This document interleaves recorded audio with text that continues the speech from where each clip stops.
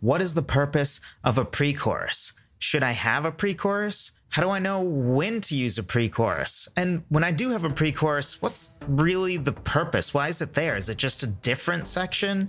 Does it have a specific function that it should fill? We're going to talk about all those questions and answers right now.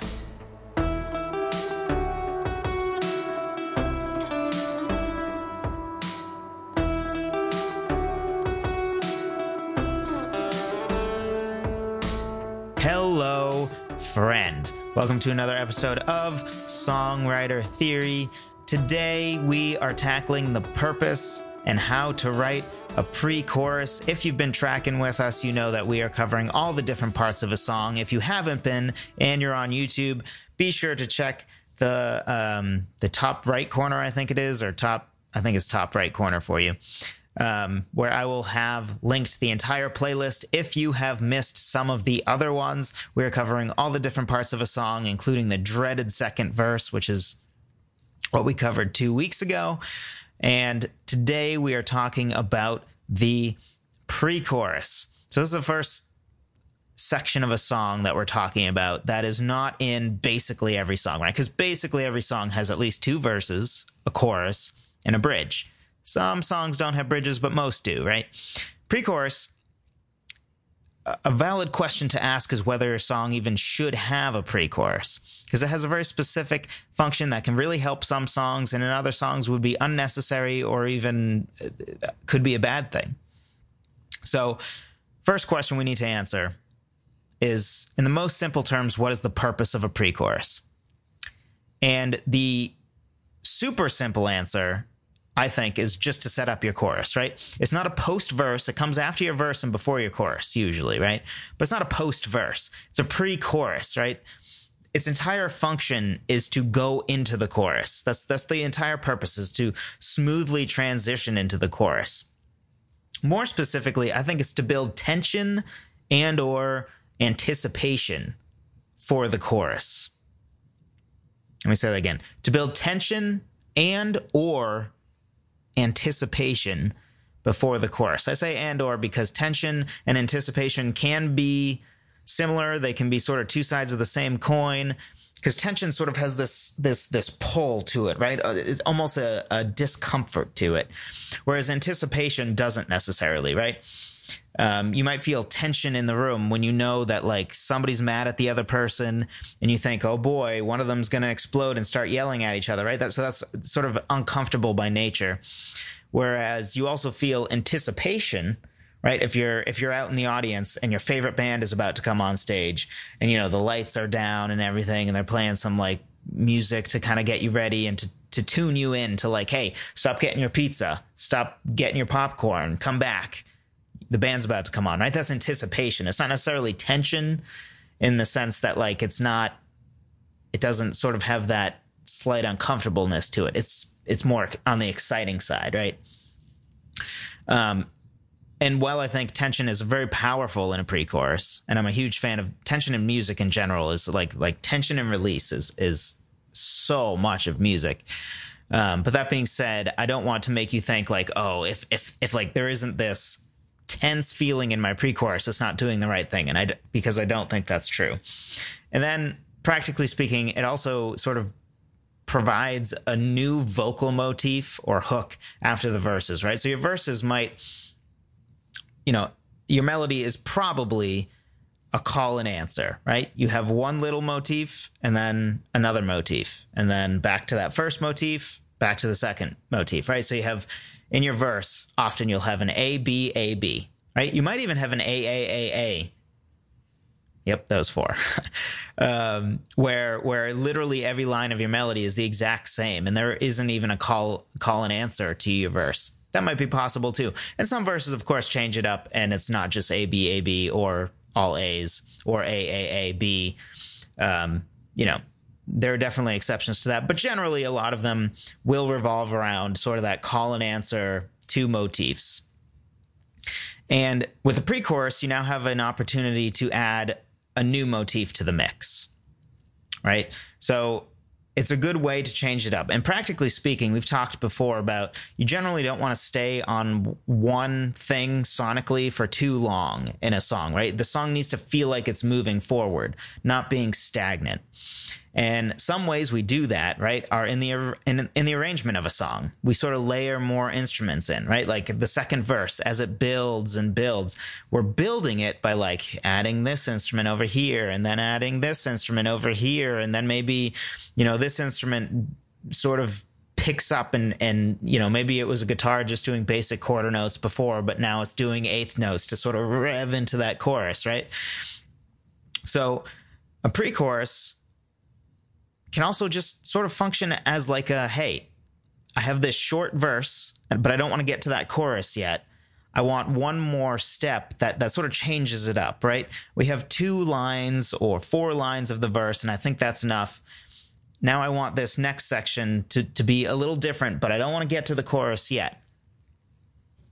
So fundamentally, it acts as a transition to that chorus. From the verse to the chorus, usually. And it's important to think also lyrically, it should transition between the verse and chorus.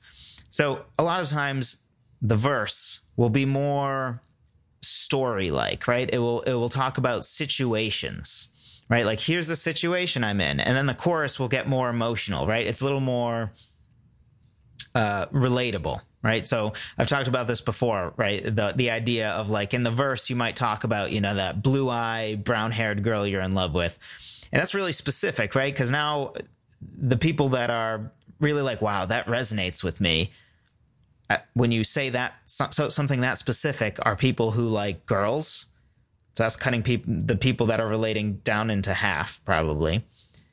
And then blue eyes, which is fewer than half of, I don't know what percentage of us have blue eyes, but whatever.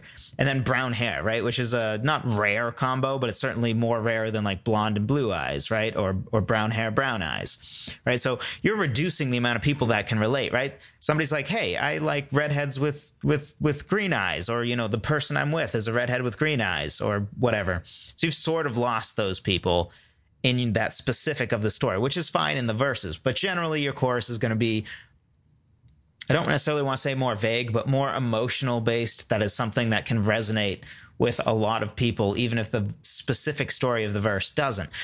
So sometimes the pre-chorus can operate as a nice way to sort of transition from that more story structure or, the situation explanation to the emotional, and sort of be a middle ground section. That's more emotional and but still has some situational elements in it until you get to that chorus where it's almost full. Like, this is an emotion that anyone can probably relate to. The rest of the story adds details behind this emotion, but you don't necessarily need to be able to relate to the exact story laid out in the verse in order to relate to that core emotion that you're talking about in the chorus.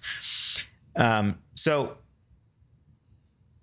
it also just allows you to transition in other ways, right? Because sometimes in your verse, you might be talking, let's take an example here. So maybe in your verse, you're talking about how much you want someone, right? You've been looking for a while. You're like, wow, that person, they're so nice. They're so pretty, blah, blah, blah, whatever. And then the chorus, though, the main theme is about the sadness of not being with someone. Well, that pre-chorus can help to set the context of like, oh, well, you're interested, but you don't have the person. Why? Are they not interested?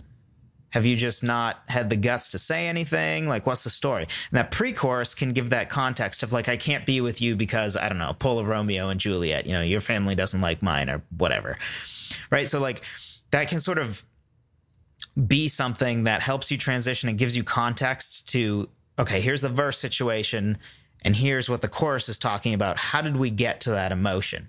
Right? Because otherwise it's pretty vague. Maybe that person's just not interested in you. Maybe, again, you just haven't had the guts to say anything. But that pre-chorus can be an opportunity to illuminate why we are in the situation we are in, of the emotion of the chorus. So a couple analogies, because I think analogies can be helpful to think through something.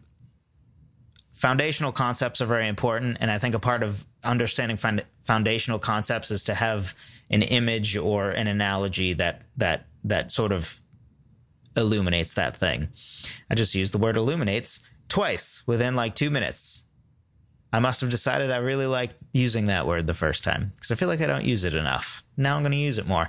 Anyway, so one is a pre-chorus is kind of like an on-ramp to a highway, right? So you're going at 35 miles an hour on a regular road, and then you got to get on a highway that's 65. And if you're in a Tesla, it's pretty easy to kind of go 35 to 65 in like a second. And you don't need much of a transition. You could just turn right and it be a highway and you'd be good. But for most cars, you sort of need that like rev up into the highway speed, right? And you're sort of taking this turn, and now you're making that transition, right? From a normal road, whatever you would call it, right? Just a road, into that highway type of driving. So a pre-chorus can function like that. Or let's take a roller coaster. Some roller coasters now, you just kind of sit there and then they launch you, right? Or you know, one of those rides that just like suddenly drops and you don't really know when it's coming. That can be the effect that you get from going from a really small verse straight to a huge chorus, right? It has this sort of epic shock factor to it almost. Whereas a pre-chorus can help reduce the shock factor, but instead you're adding tension so you know it's coming, and it's more about when it's coming. And then you feel, instead of the chorus, so if you take a small verse, right, and you go to a huge chorus straight from that small verse, now the beginning of your chorus feels like an explosion, right, because it came out of nowhere, which can be a very, very, very helpful effect. I personally love that effect. This is why I don't use a lot of pre-choruses. Not because I don't love pre-choruses, I do, but I really like that effect, and it often fits with my songs of like, here's this sort of intimate, sad story, and then boom, big emotion. And I really like that effect of like that explosive beginning of a chorus. I love that. But another effective way, you know, emotionally to treat this, which is what a pre-chorus can give you, is that idea of, instead of just a sudden explosion at your chorus, you build tension in your pre-chorus so that by the time the chorus comes, it's almost a relief. It's like you knew it was coming. It was inevitable. It didn't come out of nowhere like, boom, here's a huge chorus, right? Instead, it feels inevitable because the tension is like making you want to hear the beginning of that chorus. And then instead of a sort of shocking explosion at the beginning of the chorus, you sort of have a relief or a release of like, oh, the tension is finally relieved, right? So think of it like a movie scene. In a movie, sometimes they will do something out of nowhere, right? Two people are talking. The music isn't really adding any tension. You think, oh, this is just like, you know, they're talking about, you know, the episode of Seinfeld they watched last week because this is a 90s movie or I don't know, whatever. And then all of a sudden, like, somebody's shot in the head, right? Like, that's a shocking thing. And that can be very effective, right? Because now almost the trust is broken of like, now you know that like something crazy can, like, you're more dialed in because you know something crazy can happen out of nowhere, right? Whereas if you constantly have like tension is building, you think to yourself, oh, well, I know something's going to happen, right? But if something happens out of nowhere, it's almost like this broken trust where now you know, hey, people can just be sitting having conversations in this movie and somebody just gets shot in the head out of nowhere. Like, there's no time for me to sort of not pay attention or to zone out because like something huge can happen at any moment. And that's sort of that verse straight to chorus effect that you can have, which isn't used super often in movies compared to the alternative, but I think can be very effective in music. But then for a pre-chorus, it's more like, I don't know if you've seen, I almost said Tenet. Tenet is not out yet, tragically. Cannot wait to see it. But Dunkirk, which is the war movie from Christopher Nolan, there's this one very famous scene that a German bomber plane is it's a World War II movie, if you don't know. So a German bomber plane is coming. And the scene is that you see your main character sort of right in front of the camera, get on the ground and cover his head, because apparently that's what you're supposed to do when bombs are coming. And everybody else is doing that too in the background.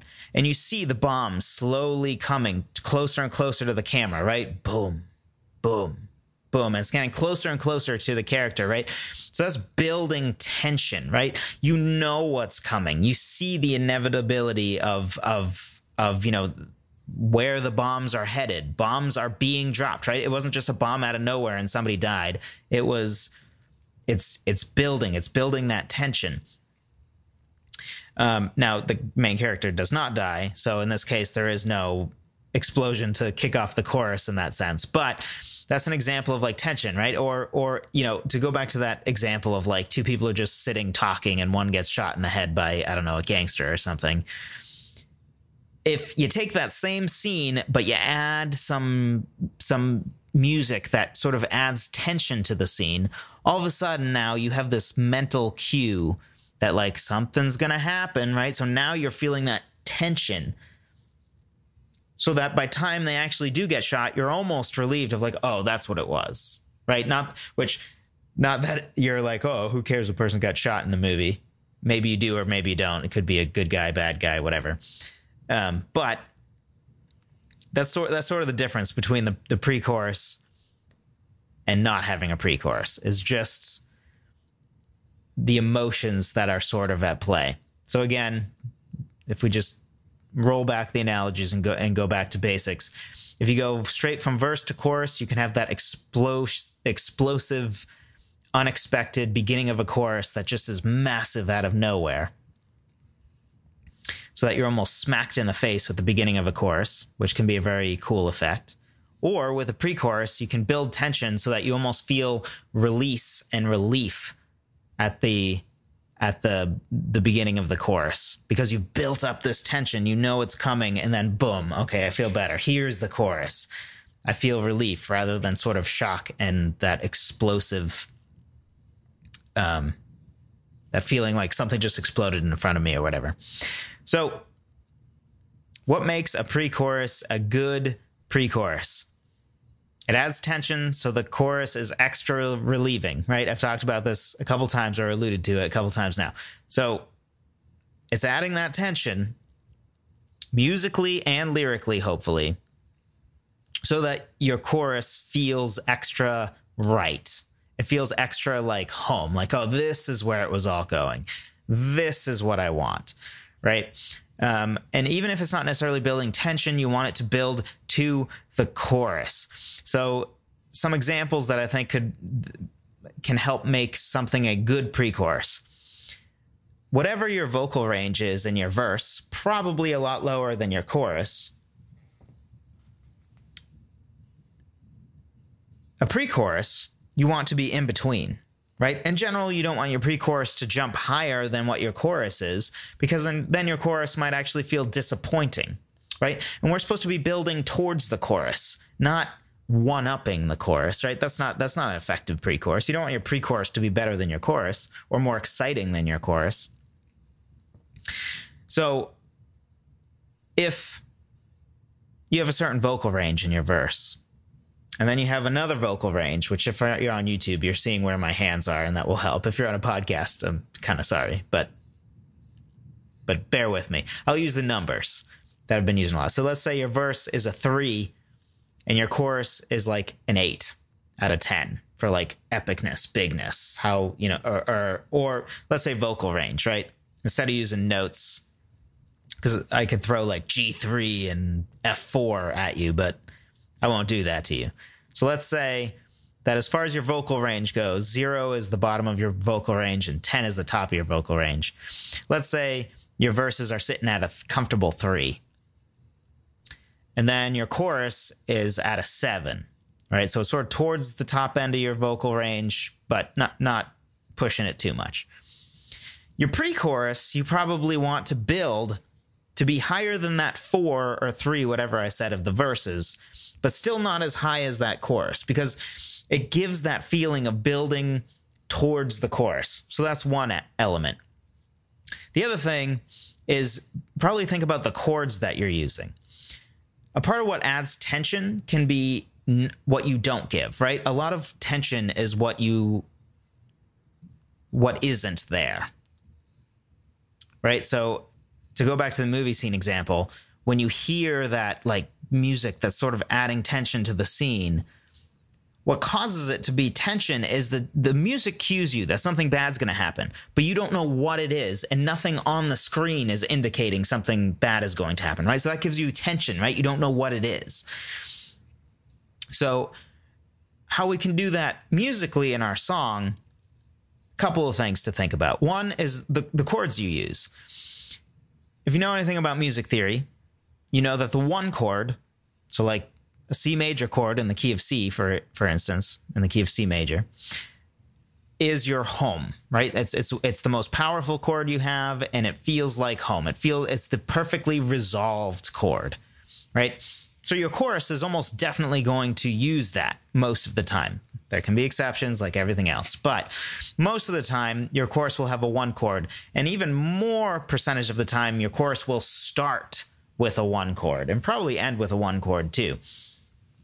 So something to think about with your pre-chorus is maybe to make sure that the listener feels the tension building and knows that this isn't the resolution. This is building tension for the chorus. The main point isn't here, right? The main point isn't in the pre-chorus. It's in the chorus. So to give that feeling of tension, don't use the 1 chord. Use the 4 chord, the 5 chord, 3 chord, 4 chord. I think I already said 4 chord, 6 chord, right?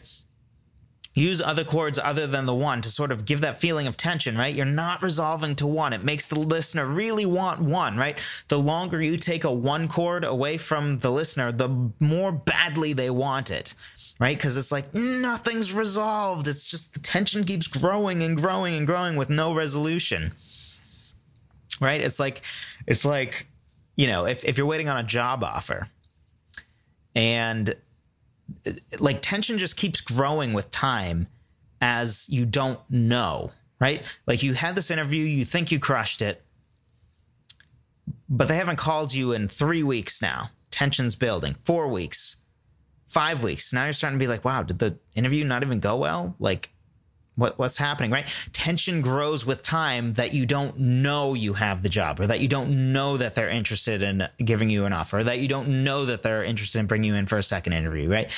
So time without a resolution is sort of what causes and increases tension. And you can do that just by not giving the 1 chord for the entire pre-chorus, right? And you can use this in other parts of the song too, right? Like if your chorus sort of has 2 parts, which I like to do a lot, where like there's sort of a section. So you have like A, B, and then C, D, right? Like you have call and answer, and then a different call and answer for the second part of the chorus. Sometimes there would be another example of like the real main point of the chorus is in that second section, the C, D section. So you don't give the 1 chord in that first section so that you know when the main point is. So anyway, so this concept can go past pre-choruses as well. That's the beauty of talking about fundamentals, right? You start to think through like, okay, this mostly applies to a pre-chorus, but also it just applies to music in general, and how to build tension. So take away that 1 chord. And then even specifically think, okay, what is the first chord that I'm using in my chorus?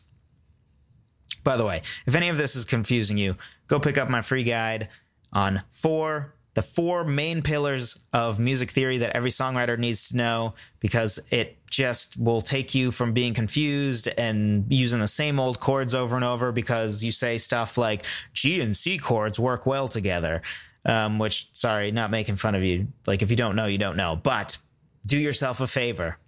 Don't be stuck in that rut, right? Like the difference...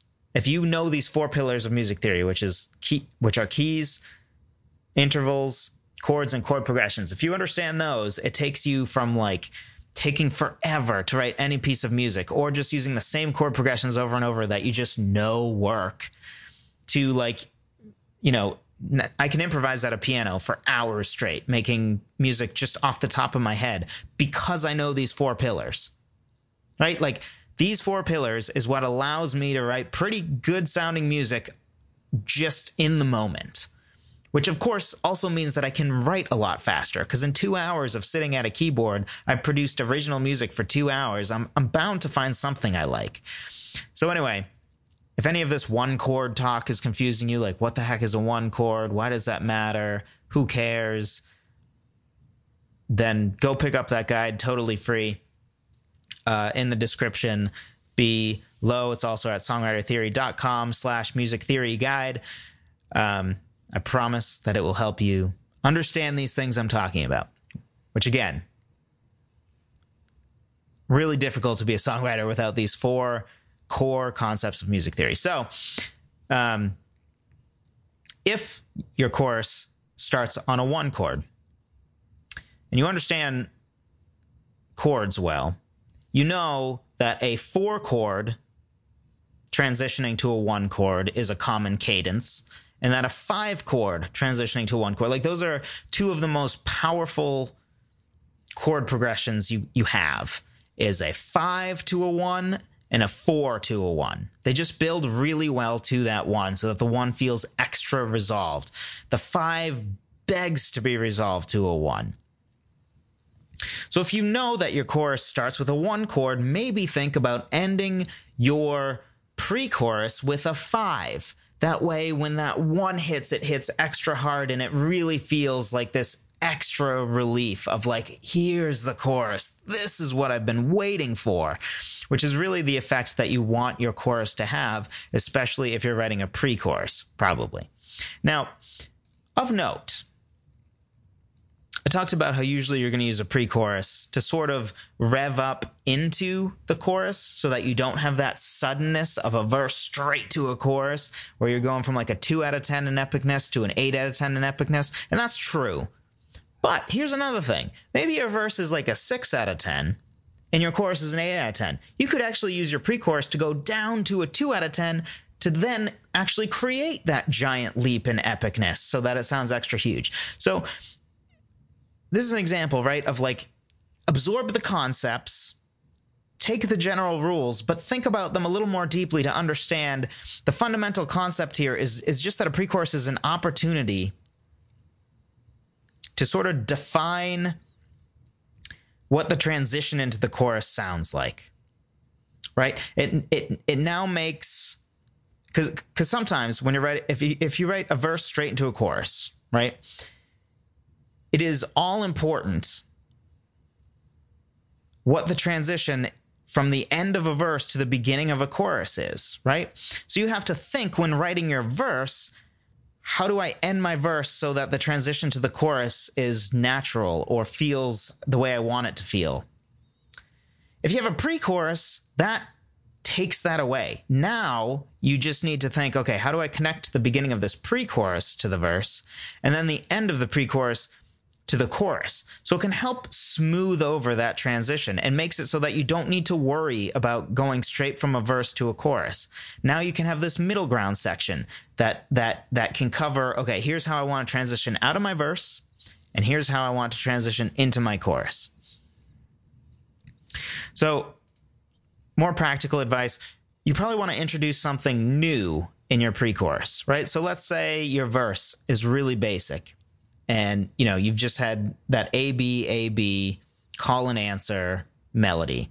And maybe you've only used 2 chords, right? Maybe you've used the 1 chord and the 5 chord. So if you're in the key of C major, you're using the C major chord and your G major chord, right? Really simple. The pre-chorus would be a good time to be like, and A minor, right? And the 6th chord, the minor 6th chord. Or throw in 1 more chord that you haven't used yet. A pre-chorus would be a good time to do that. It sort of signifies something's changing, right? So there's something new here. This is a new section. The new melody also should tip the person off. But the 2 things combined can be really powerful to like transition of like, okay, this song's really moving forward. It's not like the same chords, but the melody's changing. It's new chords as well. And something really important to get here is your song can't fizzle in the pre-chorus, right? That pre-chorus needs to be revving into the chorus. Now, again, that doesn't mean that you can't actually go down in epicness to go back up. It just needs to not fizzle, which this is a kind of generic thing, right? Like, what does that mean? Practically speaking, a listener shouldn't think, oh, well, the song's just kind of getting worse and I'm thinking about turning it off now, when your song goes from the verse to the pre-chorus, right? It should operate as another moment to recapture the listener's attention rather than a moment to lose the listener's attention. So that's sort of what I mean by shouldn't fizzle. So let's dive a little deeper. We already talked about the music theory side of this. Again, free guide in the description if any of that did not make sense. There are two songs that you probably know that use a pre-chorus that we're going to take a quick look at. One is Never Say Never by The Fray. Where actually, Never Say Never, that lyric is actually from the pre-chorus. So, verse 1, some things we don't talk about, rather do without and just hold the smile, falling in and out of love, ashamed and proud of, together all the while. So, first verse is a little dark, right? It's very like, oh man, this is a sucky situation, right? This isn't great. And then that chorus is don't let me go, don't let me go. And it's kind of got a very positive, like, we got this, we can do this vibe. So it would be kind of unnatural to sort of shift from this, we're falling in and out of love and some things we don't talk about, we just do without and hold the smile, right? Like that's a real tragedy. To go straight to the don't let me go would be confusing. Like this relationship sounds kind of like it's in a really bad place. Like why would you say don't let me go to somebody that like you have at the moment, very bad relationship with? Seems a little odd, right? But that pre-chorus kind of bridges that connection, right? So pre-chorus says, you can never say never. Well, we don't know when, but time and time again, younger now than we were before, which I'm not entirely sure exactly what all that means, to be honest, which is a slight criticism I have of the lyric. Like, what do you mean by younger now than we were before? Not to say that it's not smart or brilliant in any way. I don't really know. I just truly don't know what some of that means. But musically speaking, if you can hear it in your head or if you go look it up, it sort of has this rise in hope. So even though the lyrics you can't necessarily tell, you can never say never has a positive vibe to it for sure. But the lyrics are more positive than the verse lyrics, but the music really helps to make that lyric seem even more positive so that by the time the don't let me go comes, it actually makes sense. It's like, oh, okay, this is a relationship worth saving. We're still trying here, right? Time and time again, we're coming back together. Don't let me go. So it makes a little more sense. Another example, as much as I hate that I'm doing a Katy Perry example, is Firework, which is okay. It's got a positive message, so I'll give it that. But if your first line is, do you ever feel like a plastic bag? Like, just come on now. Come on now.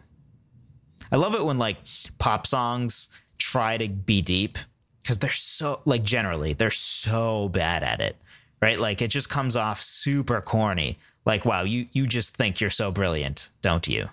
Even though this is like the pretty, like the analogy makes sense, right? The symbolism makes sense, but it's just kind of silly and dumb. Anyway, so first verse, do you ever feel like a plastic bag drifting through the wind, wanting to start again? Do you ever feel so paper thin, like a house of cards, one blow from caving in? Do you ever feel already buried deep, 6 feet under, screams, but no one seems to hear a thing?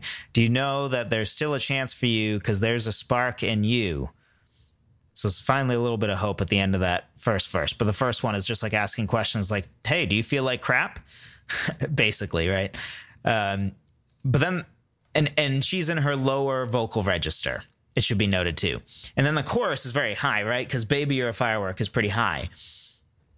This pre-chorus, though, moves from it starts basically at the pitch that the first verse ends on, but then it climbs up and the chords are going up, up, up so that it builds to that because baby, you're a firework. But also lyrically, you just got to ignite the light and let it shine. Just own the night like the 4th of July. Makes me so sad that like I feel like this song could have been decent if you just like reworked the lyrics. Anyway, whatever. I'm not here to criticize this song. I'm here to point out the importance of how a pre-chorus can work with hopefully songs that you may or may not know. So lyrically, right? It's moving from this like, hey, do you feel like crap? To here's what you got to do. And then that chorus is that message of hope. You're a firework. Show them what you're worth. Make them go, whatever that means. Like, I get it. It's like, but it's just silly. Anyway, I love how I just can't stop criticizing it, right? I'm like, hey, guys, I'm going to give a Katy Perry example, and, you know, it'll be fine. This song actually is like, it has a positive message, blah, blah, blah. Criticism.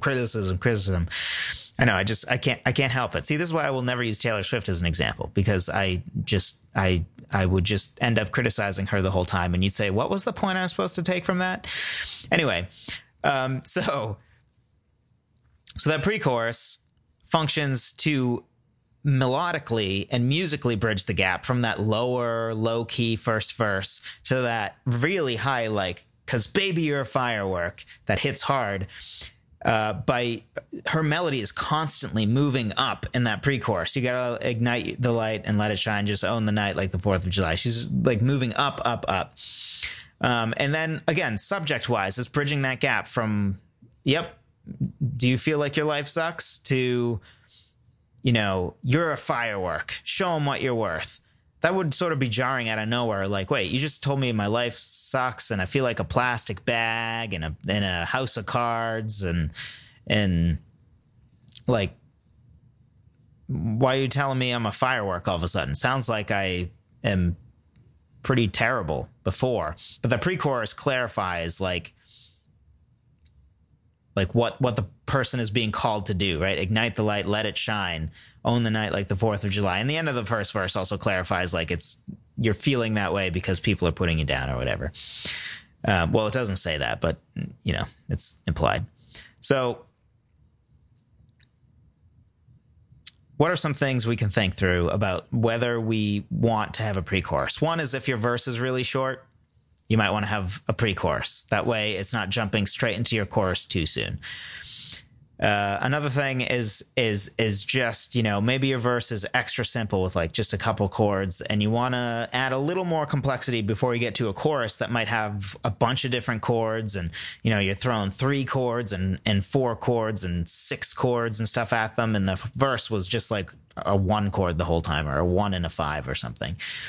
And so you can sort of transition by like, okay, we're going to introduce a 3rd chord or maybe a 3rd and 4th chord before we just start hitting you with, you know, using 5 different chords in the chorus. And then again, you know, we keep talking like with the firework example, she starts low and then gets high for the chorus. So she kind of vocally bridges the gap, which can also help a vocalist as well, because it can be difficult to be like singing in your lower register and then belt a high note. That can be more difficult, and sometimes it's vocally not a great idea. So it also helps, practically speaking, for the singer to sort of build into that higher space. So I hope this was helpful to you. I hope you get some foundational concepts, whether or not you end up using pre-choruses. Like I said, I often don't use pre-choruses because as much as I really do like them, a lot of my songs kind of call for that more sudden chorus. Although I have been trying to do more pre-choruses because I'm trying to find different ways to change it up with my songwriting process and adding, you know, different parts, like maybe using a post-chorus when you've never used one before, or having 2 bridges for the first time, or using another thing I like to talk about, like the finale concept, kind of like the only song I can think of besides my own that employs that idea is Don't Stop Believin', right? Like you actually, the chorus is not the Don't Stop Believin' part. That Don't Stop Believin' part, that's the highlight, doesn't happen until the end of the song, happens, you know, repeats, and then the song's over, right? So it leaves you on a high note. And that's sort of what a finale is. So using different parts of a song is a great way to sort of inject more creativity and to get out of your box and just to give yourself a jolt if you're feeling, you know, a little bit like your songs are starting to become samey, right? A great thing you can do is use parts of songs you haven't before. Try different song structures, right? Maybe try a song that's just all verses, right? No chorus. And you just build, and just, you know, build the verses and then break and don't use a chorus at all, right? Or maybe try a song without a bridge. Try a song with a pre-chorus and a post-chorus. Try a song with just a post-chorus, which I think post-chorus is what we're going to talk about next week. So hopefully this was helpful to you, whether you use pre-choruses or not. If it was, drop a like and subscribe. Click the little notification bell if you are on YouTube, because I have new videos coming out every single Monday. And right now I'm currently working on uploading all of my past podcasts that were not video podcasts. So you'll also be getting all of those. Hopefully at some point soon, all of my content will be on YouTube. And I also will be doing some more live streams. I already did a live stream on my 6-step lyric writing process. And I plan on doing more live streams, and will eventually be doing videos that are not podcast videos, but are just videos that will only be on YouTube. So if you want to be around for all of that, be sure to subscribe, click the little notification bell. As I said before, if you're on iTunes and you enjoy this content, you've heard me say this a million times, but if you haven't done it, why? Why haven't you done it? Be a bro. Be a sister, sis. What do you, I don't really know what you say. Is there not an equivalent? Be a sis? That sounds wrong. That sounds weird. Be a sis. I've never heard somebody say that. Be a good friend, male or female, and leave a review on iTunes. That's the best thing you can do to help me. Hopefully 4 or 5 stars. If you feel like you can't give me 4 or 5 stars, you can say it with me at this point, right? If you feel like you can't give me 4 or 5 stars, email me, joseph@songwritertheory.com, because I would like to know how to earn 4 or 5 stars. I don't want you to just give me a rating you feel like I don't deserve. I want you to be honest. I also don't want you to tank my ratings, though. So, you know, if you know a way that I can improve to be worth 4 or 5 stars, preferably 5 stars, you should tell me that, right? If every one of my podcasts you think, he did that stupid thing again that makes it so that I don't enjoy his podcast, and you don't tell me, how am I supposed to fix it, right? Which is not to say that any criticism you have might be correct, because other people might like it. That's a side thing. But you get my drift. Those are the ways that you can help me if you feel so inclined. If not, as always, I will talk to you next week.